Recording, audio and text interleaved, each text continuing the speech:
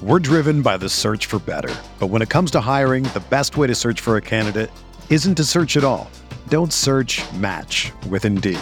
Indeed is your matching and hiring platform with over 350 million global monthly visitors, according to Indeed data, and a matching engine that helps you find quality candidates fast. Ditch the busy work. Use Indeed for scheduling, screening, and messaging so you can connect with candidates faster. Leveraging over 140 million qualifications and preferences every day, Indeed's matching engine is constantly learning from your preferences, so the more you use Indeed, the better it gets. Join more than 3.5 million businesses worldwide that use Indeed to hire great talent fast. And listeners of this show will get a $75 sponsored job credit to get your jobs more visibility at Indeed.com/Blue Wire. Just go to Indeed.com/Blue Wire right now and support our show by saying that you heard about Indeed on this podcast. That's Indeed.com/Blue Wire. Terms and conditions apply. Need to hire? You need Indeed. Eggman is intercepted by Sam Mills. Steve Smith is going to go all the way. Panthers win in overtime. Newton steps up, throws for the end zone. Olsen, touchdown. Brian Burns to the house. And it is caught for the touchdown by Moore. Is McCaffrey, and in the foot race, McCaffrey to the end zone. Keep pounding on three. 1, 2, 3. Keep pounding.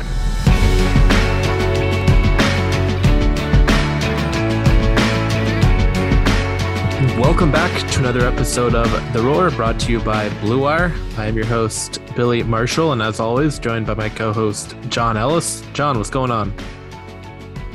What's going on? Well, I don't know. What's going on with you? Are you been hiding in the woods?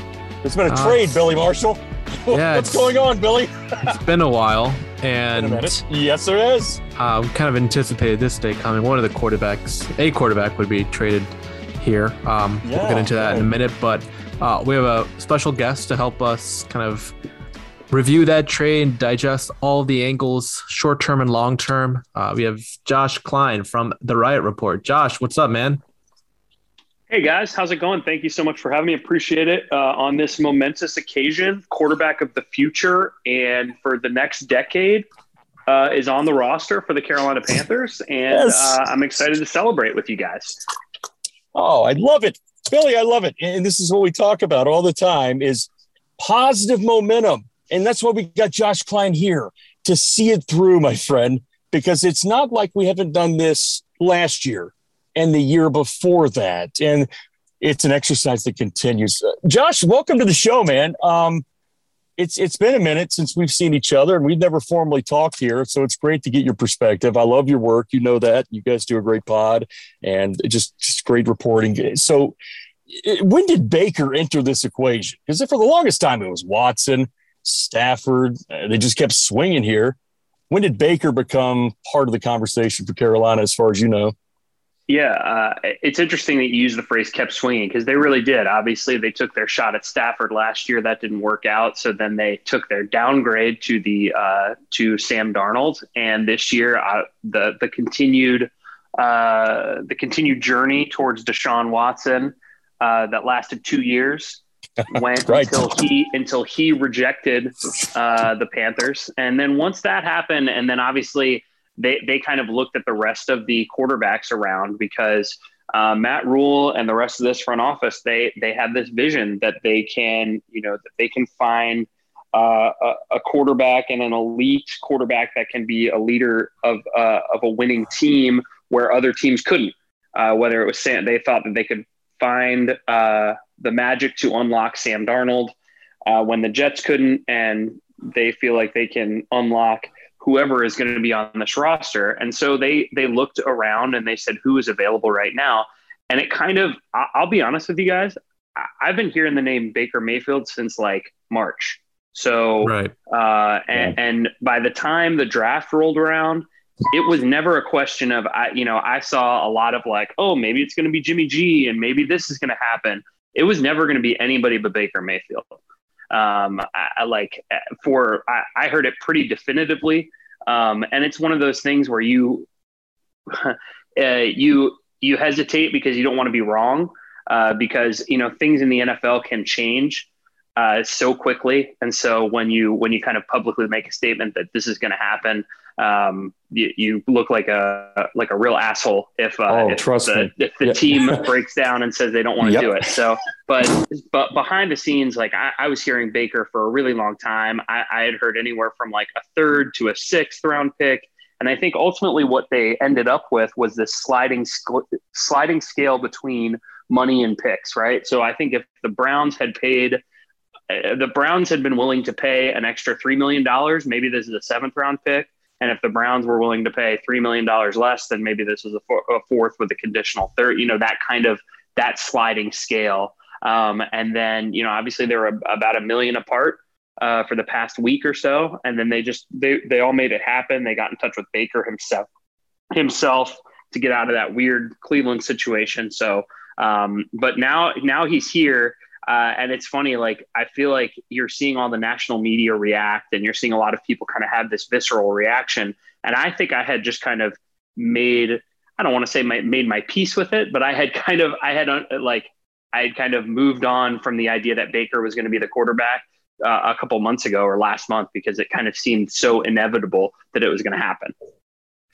Yeah, for sure. And I don't think anyone will disagree. At least I haven't found anyone to disagree that Baker definitely makes his team better in the short term. A lot of the questions that I have are more longer term kind of questions about the direction that they're taking in regards to that position. We'll get to that in a second here. But like at the same time, like they're bringing in Mayfield. He's going to have all training camp, to compete for the job, whatever that means. I think he's probably going to win it when it's all said and done. My biggest question, though, is like, how do you think the dynamics of him working with his coaching staff will go? Because, I mean, you can't log on to Twitter without looking at, Ben McAdoo's rankings and opinion of Mayfield a couple years ago. I mean, I know, John, you've been watching, some tape of Mayfield. I haven't really studied him too in-depthly last year. I just watch whatever I saw on TV and a few games on film. But I mean, he looks to be, again, he's definitely NFL capable starting quarterback. He's better than Darnold. He makes him better. But like, is this just like another Teddy Bridgewater situation where you have like a capable NFL starter, but like the ceiling of the team probably isn't going to be reached because, the guy probably doesn't mesh well with your OC. There's, chance of, the offensive line, for as good as we think it improved, it's still probably like average at best. So like, how do you just think the dynamics of him working within this offense in the short term is going to go? It's interesting because when you really look at what Baker Mayfield does well, it kind of lines up with what Sam Darnold does well. And they want to get him, they're going to try and limit his reads, I'm sure, break up half the field, roll him to his right, not to his left, and let him make easy decisions. And it'll be interesting to see whether Ben McAdoo adjusts to. This is something that it feels like the Matt Rule era they've talked about a lot, but I'm not sure they've actually done it, is adjust to the personnel on the roster. I think that Joe Brady didn't really adjust to Teddy Bridgewater. He tried to make it as easy as possible for Sam last year. And it'll be curious to see if Ben McAdoo continues that 11 personnel, get the ball out of his hands quickly, that Baker could be okay in. But I don't know. I think it was more of a question of, we need another quarterback that's not Sam Darnold, or else I'm going to get fired. So what do we got to do to make that happen? Yeah, Josh, that's interesting. Josh Klein is our guest in the Riot Report and an inaugural visit here to the Roar Podcast, a little cross-pollination here. We appreciate it, man. I don't know what to make of that last comment, because we talk to people around the league. I know you do. I know I do. Billy does as well. And you get a mixed bag sense of like, okay, who's really at the top of the proverbial food chain when it comes to making this decision? It's David Tepper. We get that. But what's the power structure there? Is it somewhat different than it's been? Is it still Matt with final say, but with a caveat? Is it Scott and Dan running the show with Smear? Is it David Tepper? Give us your best estimation of, relative to the Baker Mayfield situation, at least, what that power dynamic looked like when making this decision. I hate to give you this answer because it does sound like a cop out and just coach speak from what they're telling us, but it really does seem like they collaborate on a lot of this stuff. And if you're being realistic, Scott Fitterer was involved in that Sam Darnold trade too.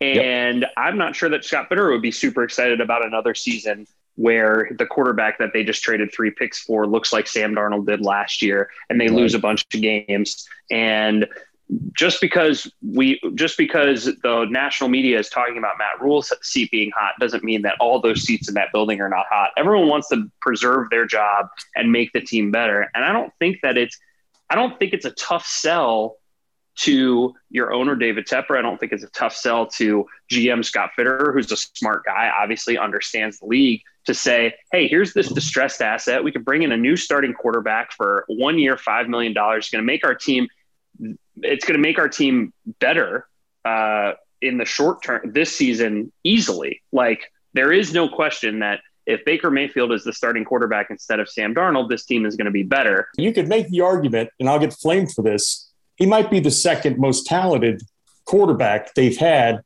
starting in franchise history. You could put him right up there with Delhomme, I think. You get some Delhomme people coming after my neck now. But the guy's won a playoff game. So I just want to say I'm with you on that. I think it's a good roster move. Baker can save him by going 9 and 8. I think that can happen. I guess what saves them here is it's not a financial commitment after next year, which is what got them last year with Sam Darnold. Yeah, and I mean, it got them with Teddy Bridgewater, and the one of the things that I've seen a little bit is that the Panthers are kind of taking that Seattle approach to throwing darts at the quarterback, like John Schneider did when Scott Fitterer was there as well, very early in his career, and obviously that worked out. The difference between those two, when you make those comparisons, is that in the first year that they were throwing darts, they drafted Russell Wilson in the 3rd round. So if you can draft a generational quarterback in the 3rd round, it makes it okay to sign Matt Flynn to a big deal and to keep Matt Hasselbeck on the roster. So I can tell you this for a fact. If Matt Corral turns out to be as good as Russell Wilson, nobody is going to care about this Baker Mayfield trade in 4 years. Nobody. Right. So I'm not sure that's going to happen, but that obviously success erases all mistakes. So I think that, and I don't want, and I got to go back here for a second because I got to circle back on this. I don't want to steamroll it, but there are going to be a lot of Steve Berline fans out there that are super pissed off at you. Oh God. And, Josh, why? When you throw for 4,000 yards, you need to get mentioned as one of the most talented quarterbacks. No, the crazy legs Berline QB draw was one of the greatest plays in Panthers history, and I will not be taken down on that. You know what? I'm going in the closet of shame here for 2 minutes. It's a 2-minute penalty for Ellis here. Leaving Berline off that list. You're right. The Green Bay game, the 4,000 yards, the week 17. Remember that against New Orleans? And then Seifert. I mean, let's have a little moment here, Josh, you and I. Seifert just rolls up into the office one day with the shades on and says, you're out. It's Jeff Lewis time. How'd that work out? I think from my perspective, this trade, when I looked at the entire component of it, the financials, the compensation that went out the door. And if I'm a Panthers fan looking at this, saying to myself, you know what? Okay. Now, does it feel repetitive, like another game show trick, another Band-Aid? Sure, it feels kind of stupid that they're doing this over and over. I get it. But practically, this is not a stupid idea. I don't think so. I think Garoppolo at this salary or any salary with that shoulder would have been right back in the Cam Newton trap of 2020. So I think they did a good job steering away from whatever temptation was there. However, it might have been serious or not. I mean, you're hearing from people like you and others that not so much, and others will tell you, hey, some people really like Jimmy. I looked at that tape and I said, boy, if they don't have the perfect conditions around Jimmy here, he won't last 9 games. So I think Baker's going to give him a better punch in the long run there in terms of energy. I really do. And it's not a disastrous move. It's just, hey, we're all been 3 years into this thing and it's been one shit show after another. We just got to see it turn. Yeah, I think just like you said, man, when you look at this trade in a vacuum, you trade for Baker Mayfield and less than $5 million of salary, and you trade him a conditional 5th round pick that will be a 4th round pick, or else the trade failed. If it ends up being a 5th round pick and he doesn't play 70% of the snaps, you're fired anyway. So it doesn't matter. You look at that in a vacuum, and that's a win. Like there is no question. but you can't look at it in a vacuum. You got to look at it as what they have done to the quarterback position over the past 3 years. The fact that they have assembled this quarterback room of PJ Walker, Matt Corral, Sam Darnold, and Baker Mayfield, and it has cost them a second round, a third round, 2 fourths, a fifth, and a sixth. So when you look at all of those moves together and this kind of, I don't want to say refusal to, because obviously, tank is such a dirty word, and I would never say that any team is tanking, but you could set yourself up for success. And I think that this team thought that they could go about it a different way and retool on the fly and keep themselves at a mediocre level before they jumped up to being a Super Bowl contender. And that's just not the way that it has worked in the NFL ever. Like I just I'm totally agree. I don't know Josh, that totally is a good agree. way to do it. So it was an awful idea. Billy and I have hit that so many times. I'm glad to hear we have somebody out there of rational thought with us on that. We thought that was just a half measure, and here we are. So hopefully they're on the rise again. I can't think of another NFL team that has approached this position like this, because I'm honestly wondering in the back of my head, if they drafted a rookie, whoever it was, and if they had a really poor season, some of the rookies did last year, whether it was Lawrence, Wilson, or Fields, would they be quick to give up on them because they didn't play well? That's just wondering in the back of my head, and that's not a very pleasant thought. How about Billy, real quick? How about this theory, just to add to your little sauce there? Maybe they didn't draft any of those guys because they prefer to do it this way. Maybe they enjoy this little cycle of veteran, grab bag. And it feels like a damn game show. And until you win, until you get a Russell Wilson, it does feel bad.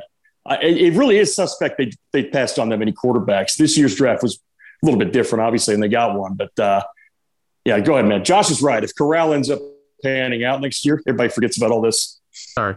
I don't disagree with anything that you're saying. I just think that, it's just a different path. And I think that there was a very rational path for this team to go on. And the last thing to do is to dwell on hypotheticals. I really don't like to be that kind of person, but it's when you look back at what has happened to this team over the past 3 years, the way they've put together this roster, you kind of have to look at some hypotheticals and you say, hey, there was a way for this team to bottom out in 2020. Cam, Luke, Greg, all those guys are leaving. I think the fan base would have been and probably the owner would have been very accepting with an idea of hey, you know what? All these guys are leaving. We've got fresh face. We've got young guys on this team. Let's see what we can do with whether it's Will Grier at quarterback or Kyle Allen or whoever. And this team is young and on the rise. They have some talented pieces like DJ Moore and Brian Burns, and then they go into the draft next year and they go and get a quarterback. Kind of that story, the way that the NFL has worked, that ebb and flow of this team is bad, then they draft a quarterback, now they're good again, or at least they have the chance to be good. You have kind of a 2 or 3 year buffer window here. I'm not sure where that buffer window comes from for the Panthers, but the reality is that they did get better on when they made this trade on Wednesday. They are better today than they were on Monday, but the same sentence still applies. In order for the Carolina Panthers to make the playoffs in 2022, Christian McCaffrey has to play 15 games, whether it's Baker Mayfield or Sam Darnold. So it doesn't really matter. So the season is not going to hinge on Baker. It's going to hinge on Christian.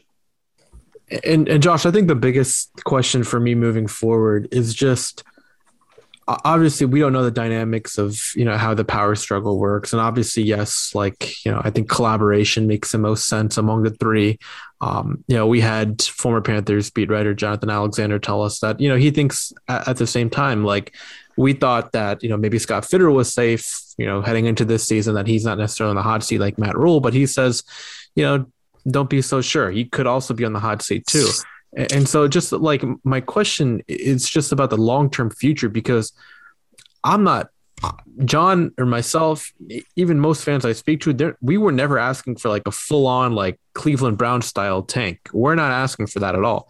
And I think if they approach this rebuild by, maybe not necessarily selling off assets, but just kind of trading in players. If you're going to trade Turner, trade him for a draft pick instead of bringing back a 33-year-old left tackle who's, injury prone. Damn. And so to me, it's just, they've gone about not only just the quarterback position, but just their entire, franchise building process in a very convoluted way. Like they operate as if they're in the middle, like they're like, in purgatory or like whatever, but they can't really exceed 5 wins, which, I'm not necessarily asking for them to, again, go, sell McCaffrey or do all this stuff. I'm just thinking logically about how they could have approached this entire process, which much more of a long-term vision. So they aren't in this position, trading for a quarterback in the beginning of July. I mean, if you have questions about their process, the trading for a quarterback in the middle of July is not as surprising as trading for a cornerback last year when they traded for Stephon Gilmore at the deadline. Like this is a team that viewed themselves in win now mode last year. Like they thought that they could go. They started 3-0, and they're probably. I mean, let's be honest. They're probably going to start this season 3-1. So when you look at are they then going to say, hey, let's go out and get somebody else because we're close to competing for not just a playoff spot, but higher than that, because it's this weird balance between win now and prepare for the future. And sometimes it feels like they are tilted a little bit more towards win now than maybe they should be. And that's totally fine. I have no issue with them approaching it, that way. My only issue is that, if that's the case, then I would have wanted them to be a little more aggressive in their pursuits of, other star players necessarily. But they've gone through so many draft picks. And again, some of them are late round picks. I understand that, but there's still the idea that, you trade a future third for Matt Corral, and, he's most likely going to be the third string quarterback unless, he surprises everyone at camp. And again, I don't really know what to expect. He's going to be taking third string snaps, presumably when camp begins. But on top of that, CJ Henderson, it's a good reclamation project in essence, but what are you going to get from him heading into year 3 where, it's been a little disappointing. And Billy, what was, I was at camp, but Josh, you were there too. Sam Darnold's best buddy was Dan Arnold. I mean, you put him in a blender to begin with this offensive line, it's going to be hard. And I know Dan got hurt, but we didn't know that was going to happen. I just felt that was counterproductive to Sam's development too. But again, not my billions. You guys spin it however you want over there. I mean, if we're gonna break down old trades, I think that CJ Henderson is certainly not their worst. A third round pick is such a gamble anyway. I mean, you guys do more draft stuff than me, but once you get past pick 40, it's like a 20% chance of success, maybe even lower. So if you can get a guy that has that kind of talent that maybe doesn't have that hasn't been in the right spot, I didn't really have a huge problem with that. I understand the idea that maybe you don't like it, certainly not in hindsight, when you see where this team ended up, and where that pick ended up. But I think at that particular time, that was kind of a calculated gamble. But ultimately, the idea is that, if we're just going to focus in on this Baker trade, it's easier to see the reasons why they did it. That's my main kind of takeaway. Would I have done it? Probably not, but I'm not running the team. And it's easy to say, okay, well, this is why they went out and got Baker Mayfield / another quarterback who ended up being Baker. No, for sure. Yeah, I just want to say, in hindsight, like John and I, we thought it was an okay trade. I had a little more questions about the player than he did. I guess my only issue is just how many trades they've made, and none of them necessarily hitting. And that's just a little more the concerning part. And Josh, Josh is fair. In hindsight, we could sit here all day, and I think I'm the one beating into the ground a little much here. We could go to another subject, but he is right. We can sit here all day and parse this. I did like Dan Arnold. That's all I'm going back to. He's a good tight end, physical guy. CJ Henderson's a guy I look at and say, you know what? He's had some question marks. Let's just say that in terms of his ability to want to play this game. It just back to what Josh says about this regime. I think feels like a fix-it Felix type of character. It's like, I can fix it. If you're broken, I can fix you. they like to reclaim projects. They like to go to the salvage market and say, I've got a guy here in Sam Darnold that I can fix. Okay, that didn't work. Baker, obviously, easier to fix. I think they think CJ is going to be good for them. So I don't have a huge problem with it.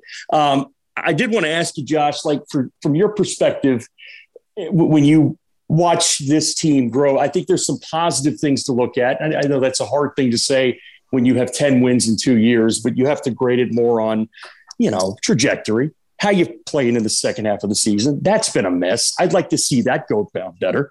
But I do like what they did, that first defensive draft. They go all in. They get themselves some cornerstone guys. Jeremy Chin is going to be back as strong safety. We love that. Derek Brown's serviceable. I don't think he's a superstar, but I think he's a good guy inside. We'll see how that goes. I think Brian Burns, it's a big year. Now he's not looking at Hassan Reddick on the opposite side. That does concern me a little bit. Talk to me about, are you hearing any edge rushers on the market? I know Dunlap came in for a visit. Are they going to pretty much stand pat with YGM and their young guys on the other side there? You say it's a big year for Brian Burns. I think it's almost even a bigger year for YGM because like that guy has to start producing in a big way. They spent a fair amount of draft capital, first pick of the second round on Ichiro Gross-Matos, and ultimately, he's faced some injury problems, but I don't think he has lived up to that draft position. And if he is not able to stay on the field, it's Marquise Haynes or Frankie Louvu isn't able to take some pressure off Burns, it's going to, obviously, we know they're just going to get double teamed as the season went on last year. He even talked about how frustrated he was, and, he's seeing more double teams than he's ever seen before in his entire career and his entire life.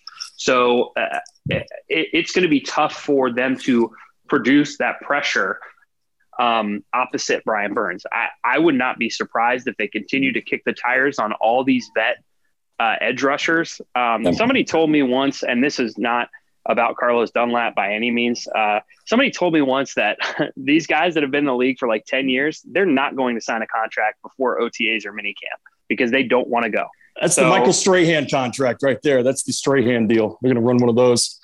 Yeah. So, Julius Peppers did the same thing a couple of years ago. So I don't think that it wouldn't surprise me if they brought in another guy as camp rolled around, but it's just like we've been talking about, right? If it's me, I'm going to say, you know what? I want to see my young guys out there and I want them to get those snaps. And we just brought back Marquise Haynes. Let's get Etor. Let's get Marquise. Let's get Frankie Louvu out there and let's see what happens with these guys. And if they end up failing, then at least we know that's a hole that we got to plug next off season, as opposed to let's bring in a 1-year guy that could maybe take some pressure off Brian Burns and improve his sack numbers, make his contract number that much higher. But to me, Josh, that's where the confusion comes in for a lot of fans out there. I think you and I and Billy kind of understand what we're talking here. But in one breath, we're talking about all three of us that, hey, Matt Rule, the stakes seem high right now. Let's go get Baker Mayfield. We can bandage that wound up and play good quarterbacking moving forward. It's just as important on that opposite side of Brian Burns, I think, to make sure that you don't have a donut on that side. And no disrespect to Frankie. He played some great ball last year, but this is full-time stuff now. You're talking about Marcus Haynes, who's a little undersized. To me, it's like, play the young guys. Yes, I love that. But if they're trying to win and they got the cap money and they feel like Dunlap can get it done or one of these vets, I think that's something you got to go do. But again, these guys scout these guys enough. I don't. Maybe there's something injury-wise they don't like, maybe personality-wise. You got to be careful bringing guys in. But I'll say this, just Reddick, what he did on tape the first 6-7 weeks, that cannot be replicated. So that your people just have to understand that they were just murdering quarterbacks left and right in those first few games and even into the middle of the season. That's gone now. So you're going to have to get used to the fact that Burns is going to be asked to do more. And maybe they're bringing more pressure from the back end now, and it's going to put a lot of strain on some very good corners. And I like them, but it's going to look a little different this year. Yeah, it's going to be interesting. I always like what Phil Snow does from a schematic standpoint. So it'll be interesting to see what he does with this personnel that they have, especially with the linebackers they have. They brought in guys that they like, a couple of, I wouldn't say older veterans, but, more experience that can play, just have a slightly different skill set than Jermaine Carter did last year. And even Frankie when he was playing. So I'll be interested to see how much of an impact Corey Littleton has. He has that he is an excellent cover safety. So maybe they don't end up dropping the guys like Brian Burns and Haynes and Luvu, those guys that they can just pin their ears back and rush. They run more of a four-man front than they have in the past, and for more guys with their hands in the dirt. So it'll be interesting to see. I don't think we're going to get an idea of that until probably week 1, because at this point, there's no reason to put it out there at training camp when everything's being live streamed, or even put it out there in preseason. So it'll be interesting to see. Billy, real quick, and you know this, Josh, you look at the schedule and you can kind of get a sense of where it's going. 22 personnel, 12 personnel, Cleveland, Dallas, teams like that. Buckle your chin strap up. That's what you're facing. You're facing run heavy. You're facing power. You're facing Bill Callahan. He's been a nightmare coming into that stadium and wrecking dreams at the offensive line position. So I would just say, things can happen. They could surprise you with the game plan, but Cleveland is going to run 35 times no matter what, especially with Watson out, presumably. So it's a big test for them, I think, Josh, coming in, because setting the edge and holding the edge and fitting the run and force defenders being out of spots, it really crippled them in a few ways last year and the year before. And then that's got to start getting a little better there. Going to be fascinating, Billy, to see the next wave of defenders and see how they fare in this defense. Yeah, for sure. And that's just a question. My biggest question with this defense is like at the edge rusher position, because you remember the game against Washington, and they had some others too, late in the year, where the run defense was, not performing at a pretty acceptable level. And I think a lot of it had to do with, the teams that would, stretch the ball outside the defensive ends, and no one could honestly set the edge. Burns struggled with it too. And Reddick, he, I like the guy, and I'm happy he got paid by the Eagles, but he's not the biggest edge rusher in the world. So they really didn't make any effort to upgrade that, and they still could. I think Dunlap would be an excellent addition, because I think that's what he excels at, is just he understands the foundations of setting an edge and playing your gaps fits correctly. So I'm going to be curious. I do trust the coaching on the defensive side of the ball when it comes to pass rushing situations. They drafted Barno, and they obviously have Marquise Haynes returning, and Burns, obviously, we know about. So I think their pressure packages are going to be fine. It's just, how well do they play on run defense? That gives them a chance on the passing downs. That's going to be the biggest question for me. Yeah, for sure. I still think that this, especially after adding Baker, and I would imagine for the next 2 weeks, there's going to be a lot of talk about how the Panthers can be a fringe playoff team and how much better they've gotten, and yada, yada, yada. And that may, seep into the mindset of the decision makers. And they may say, hey, you know what? We're an edge rusher away from going to the playoffs. Let's go out and get somebody, even if it does cost us some cap room next year. Again, whether that's how we would put together the roster, or how I would put together the roster, it's not for us to decide. All we can do is react to what they do. So I think, I said it before, I don't think I'm breaking any news. I don't think I'm taking turns out of school to say that, that this coaching staff and this regime, they need to win this season in order to keep their jobs. So if you had to do it, then you would do everything you possibly could to get those guys in there to keep your job. Let's just say that. Because I agree with you. It's got to be forward momentum here in terms of wins. We could talk all day about projections and how guys are looking, the young guys playing well. But what has bothered me from day one with this is you've seen the Fox and Rivera teams those first 2 years. They weren't great. The first year, Braun's team was, quite bad at times. John got it going the second year. But in the second half of each of those seasons, you look at the EPA per play, they were at the top of the league. Remember those games they went into Philly and dominated Monday night, to San Diego on the road in 2012. I know these aren't, top line teams here, but they still got it done. And I think what Rule's team has got to start doing, and I'm not saying it's all on Matt, I'm not saying it's all on, the quarterbacks or whatever, but this whole collective unit needs to start doing better after Thanksgiving. They need to be in some type of hunt where it's competitive and not a token in the hunt thing. It's fine to see that graphic. I kind of miss it actually after a few years, but just to kind of, go toe to toe with Brady, because they have been mopped the floor over and over and over by this Tampa team. A lot of people have, but I think, Josh, to my point, I think that's what you're looking for. maybe it's 9 wins, 10 wins, but at least for the love of God, show us after, November 1st or November 15th. Yeah, seriously. You're able to nut up and let's get some wins where maybe they ain't expected to win, because Ron did that early on. Foxy did it. But yeah, Josh, your thoughts on that? I mean, what's sort of the defining, if you can loosely defined way to bring them back next year? What do you have to see from the staff? Well, I think you're absolutely right. I mean, obviously, winning games in November, December, January, certainly against more talented opponents, those things are going to help. I think it's pretty fair to say that this team took a step backwards last year as opposed to year one of the rule regime. And if we're being honest, and I hate to just throw this guy under the bus, it's hard not to blame the quarterback change. Teddy Bridgewater was a professional quarterback that played like an average quarterback, put together an average Teddy Bridgewater season, and they moved on from him.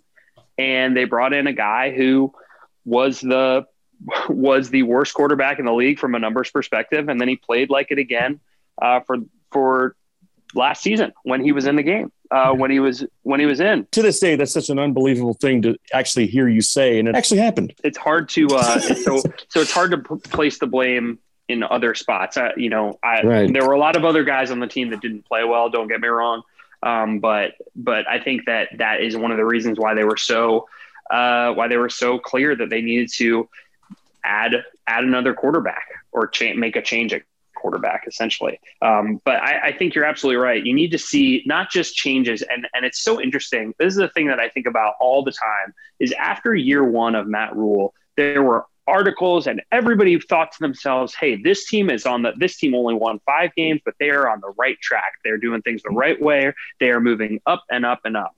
And they weren't listening to Billy. Well, hold on. That sentiment went right out the window over the course of the past 18 months. And I think a lot of that revolves around the Sam Darnold trade.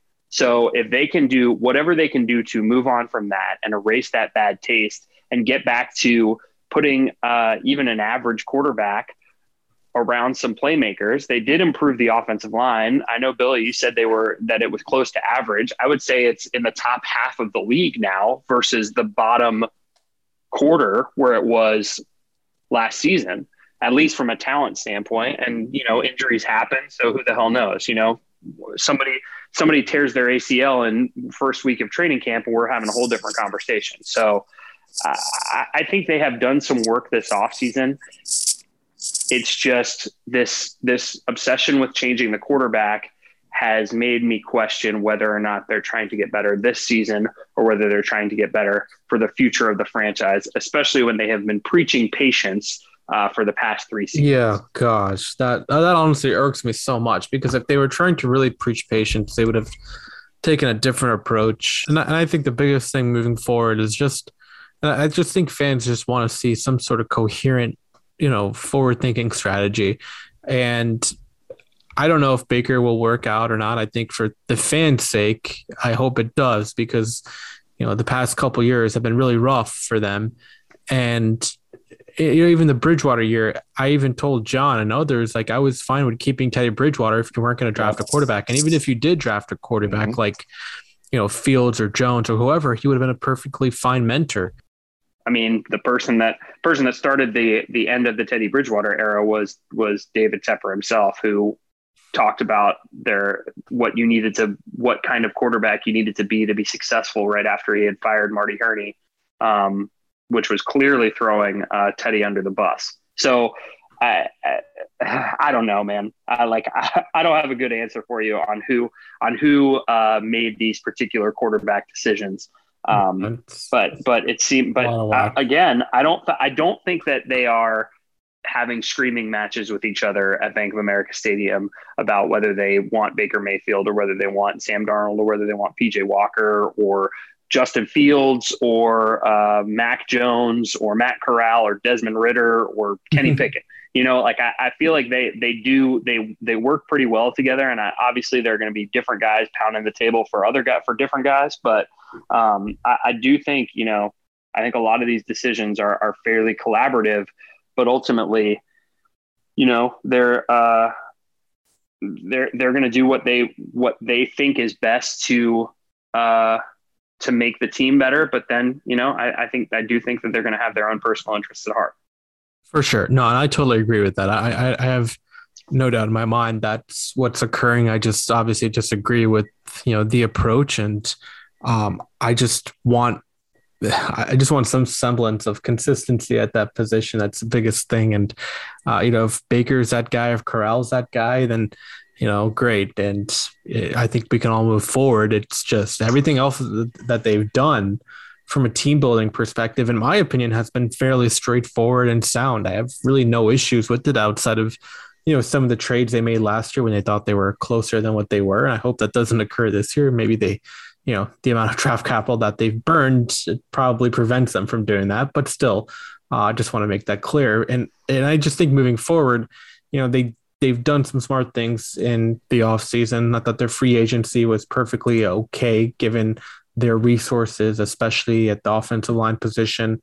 It's going to be a step up for Ekwonu. I know there was some talk about, not necessarily his conditioning, but just his acclimation period. And that's kind of why I want to, as much as I think that they've improved the offensive line, I just want to keep the expectations a little lower, just so, you have a rookie in there, and then the potential left guard, whether it's Christensen, didn't really play well there in that position. So I'm just looking for the development in that, position to hopefully take a step forward. And I want to keep the expectations a little fine, but I do think ultimately it's a huge upgrade over what we saw last year. That was one of the worst.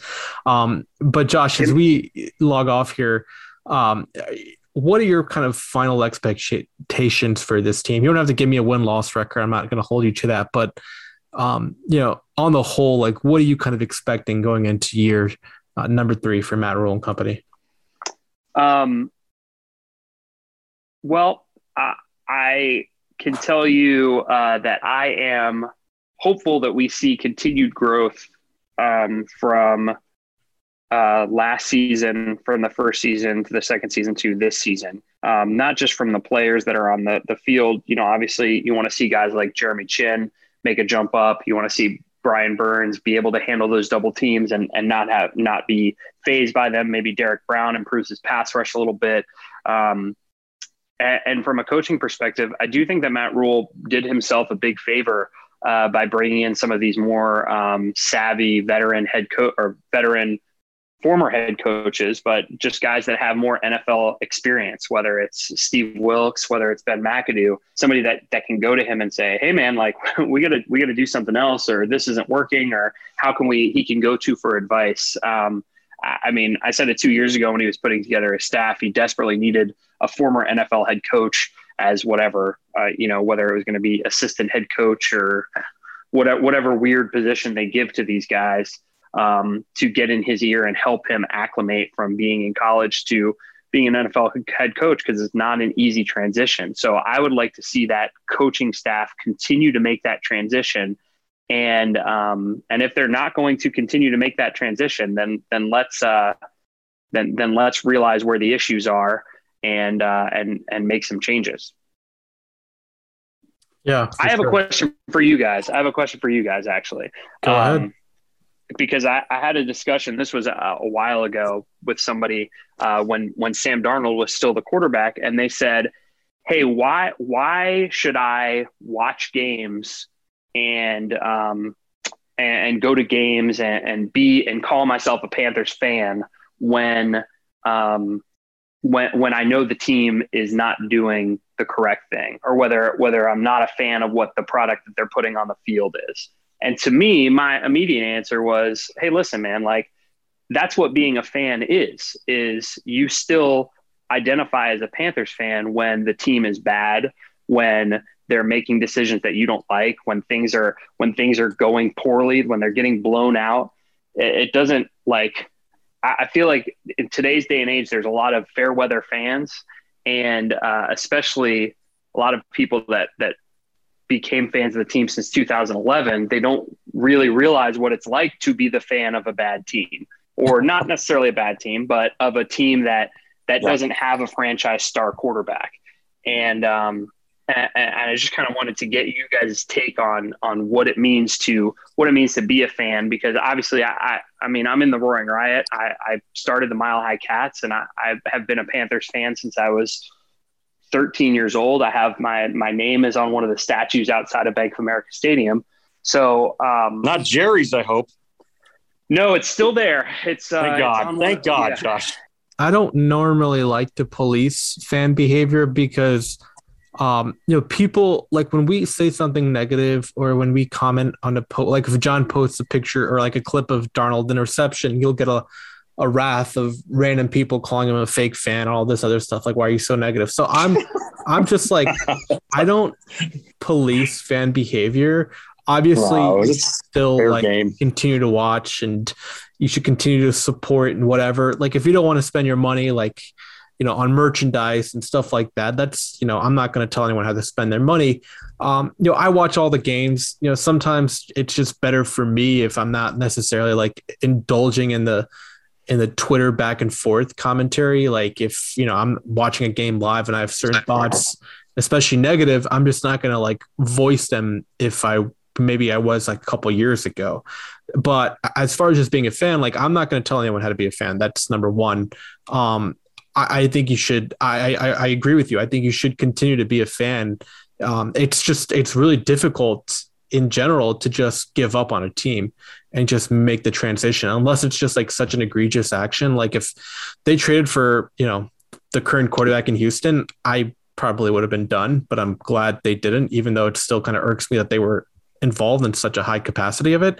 But Davis Mills? Yeah. The Cleveland. Which one? Anyway. Sorry. But no, I couldn't help myself. He might be an upgrade. Shit. I would take Davis Mills on a heartbeat, but no, I for would sure. Too. He's young. But no, I think that, everyone should just, go about it the way John probably has more perspective because him and I were talking about this the other day. I mean, Josh, you and I are kindred spirits, man, because look, I think we're about the same age. We came into the same time. I was down here at Clemson for their, inaugural win as Sam picking off the Bubby Brister, shovel. And my dad and brother are there in the same corner. He's running to at Death Valley. And I was hooked, man. I was in for life. But here's what happens. Everybody's got their own story. And you've got an amazing story you've done with the Riot there. And I congratulate you and Zach and those guys. It just really is. And I'm not even blowing smoke here. You guys do a hell of a job merging, from your end, the news side of it, but also being a fan. And that's not easy to do. And it's done quite well. So I appreciate you for that. About 4 years ago, I got to a point where like every game, even like 2007 against the Rams, the dome over there in St. Louis where Drew Carter got the pass, I'm grinding, like I'm biting my nails for that game. And I started realizing over the years, this is not the way I want to live my life. And when they lose a game like in 2006 to the Pittsburgh Steelers, 31-0, and my pregnant wife is there freezing her ass off, and I'm just a foul mood. All those factors, and then having kids and watching them grow, I started watching a little less games, and I said, you know what? Let's take the fan hat off a little bit, and let's try to build some film study analysis around this, maybe get to do a podcast. It's been a dream come true. But on the fan side, look, I want to see this team do well. I want to identify with it, though. I want to feel like, to me, things do evolve and change. And I don't think there's a conspiracy to get rid of Keep Pounding. There's been a lot of concern, though, that when you get a new regime, you get a new alpha male in the building, you need to see some results with that. And I think folks are more pragmatic in their fandom now than they used to be because of, I guess, all that we have at our disposal to sort of digest the news cycle. Maybe that's not a good thing. I don't know. I tend to think it is because it at least helps you make an informed decision if you follow the right people and the right type of reporting. But Josh, I feel you, man. It sucks because my kids, like Andrew, my youngest son, he's 13. His first game was Cam's last start there that he won before he came back, 2018 against the Bucs. The last game they won before they went on the skid. And that was his first game. He got the big foam finger. He said, Dad, this is like my life now. And what I had to tell him recently was, look, I went through 2001, bro. I sat through that frigid, friggin' cold weather every week. I went to those games, every game, like a nut job, and they lost them all. I came out of that like as a fan, trying to be like a war hero, like it made me stronger for the big run we had. But in a way, it does. Like if you go through these crappy moments and you don't give up on a team, when the tide does turn and they start winning, I mean, Josh, you can't disagree with that. I don't think, man. 2003 was like it was joy on steroids. It was like unlike anything we've ever experienced. 15 was pretty damn special. But 03 still kind of has my heart. And I'm glad you brought this question up because it really does. It's a special place in my heart. My family has been longtime fans, but I'm in a place now where like I enjoy them winning. I love to see them winning. I don't hate them. I have no animosity. I can be snarky as hell, but I just try to like carve it up fair for people, give some historical perspective. But this team deserves better. The fans deserve better. I think Matt wants to do better. I don't know where David's head is. He sounds like he wants to be a winner, but, like Pat Kerwin says, you got to learn how to own. We need some Chad Cota memories. We need some of those days back, my friend. Come on now. I mean, that's the thing. I agree with a couple of things. The first one is, Bill, you're absolutely right. Telling people how to fan or how to be a fan is a bad way to live. And however people want to enjoy the Carolina Panthers, I assume if they're listening to this podcast, certainly to the end, they are fans of big fans, and they're doing the right thing and they want the team to succeed just like anybody else. But I do agree with you, John. I think you got to go through the bad times to really enjoy those good times, to make them that much sweeter. And yes, it would be sweet if they would just go 17-0 and win the Super Bowl every season. But by having these down times, you do appreciate the positive side of it that much more. When I can still tell you that when Cam Newton threw that 70-yard bomb to Steve Smith in his first game, it was like a catharsis after seeing Jimmy Clausen and the rest of the 2010 Panthers score 16 touchdowns total for the entirety of the season. Totally. I think that you kind of you learn some lessons, and it hurts at the time when you look through your jersey collection and you see when you see 14 Darnold, you'll say to yourself, man, I sure am glad that Rich Gannon Jr. or whoever the next quarterback of the future is going to be is on this team. When you look back at whenever this team has had a little bit of a movement forward in a positive direction, there had to be some hard times. Richardson with what happened in 2010 with the CBA, all this stuff. I think a lot of fans are waiting to see that positive spark. Where's the second half wins against a playoff team? Where's something that defining like 2012 moment when they beat Atlanta? The defining moment in 2002 when they knocked out New Orleans. To me, Josh, when you get one of those under your belt, the fans will start coming back a little bit. I think that's where it's at.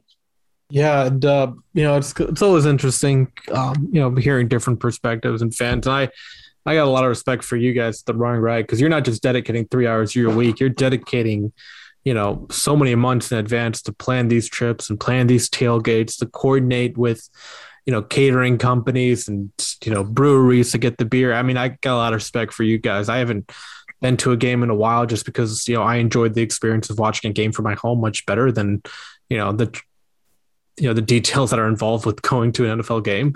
But I got a lot of respect for, a lot of the fans that have gone through what this team has done in the past couple of years. But, here's hoping that, things do change for the better and fans can experience, a much more, vivid atmosphere and, bring back some of those sparks we saw in 2015 and 2013 and 2003. But that's going to be a wrap for us. Josh, thanks again for joining us. Everyone, you can find him on Twitter, Josh Klein Rules. If you follow us, you probably already follow him. Tremendous job there at the Riot Report. And all of you guys over at the Roaring Riot, Zach, you guys do a great job, with everything. And I really appreciate what you guys do for the fan base. So, Josh, thanks again, man. Yeah, absolutely. And if anybody is interested in becoming a member of the Roaring Riot or just coming out to any of the tailgates or any of the events, you can go to roaringriot.com. We have a tailgate a block from the stadium. It's about 1,000 people every week, live music, whether it's a DJ or a band. And, say what you will about the Baker Mayfield trade, but the week one atmosphere around Bank of America Stadium is going to be incredible. And I honestly can't wait. Like sometimes we get so caught up in the narrative and all this stuff, and then you see them get back out on the field and you're like, oh, that's right. they actually play football.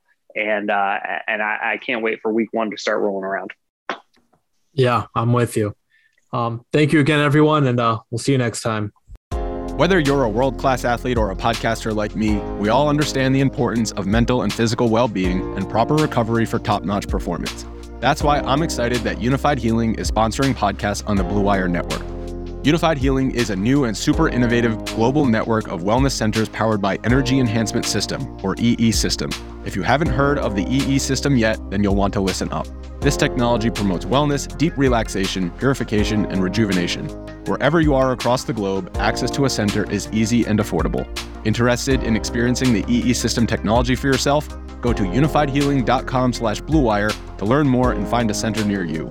That's unified, UNIFYD, healing.com/bluewire. No material or testimonials on the Unified Healing website are intended to be viewed as medical advice or a substitute for professional medical advice, diagnosis, or treatment. Always seek the advice of your physician or other qualified healthcare provider with any questions you may have regarding a medical condition or treatment and before undertaking a new healthcare regimen, including EE System.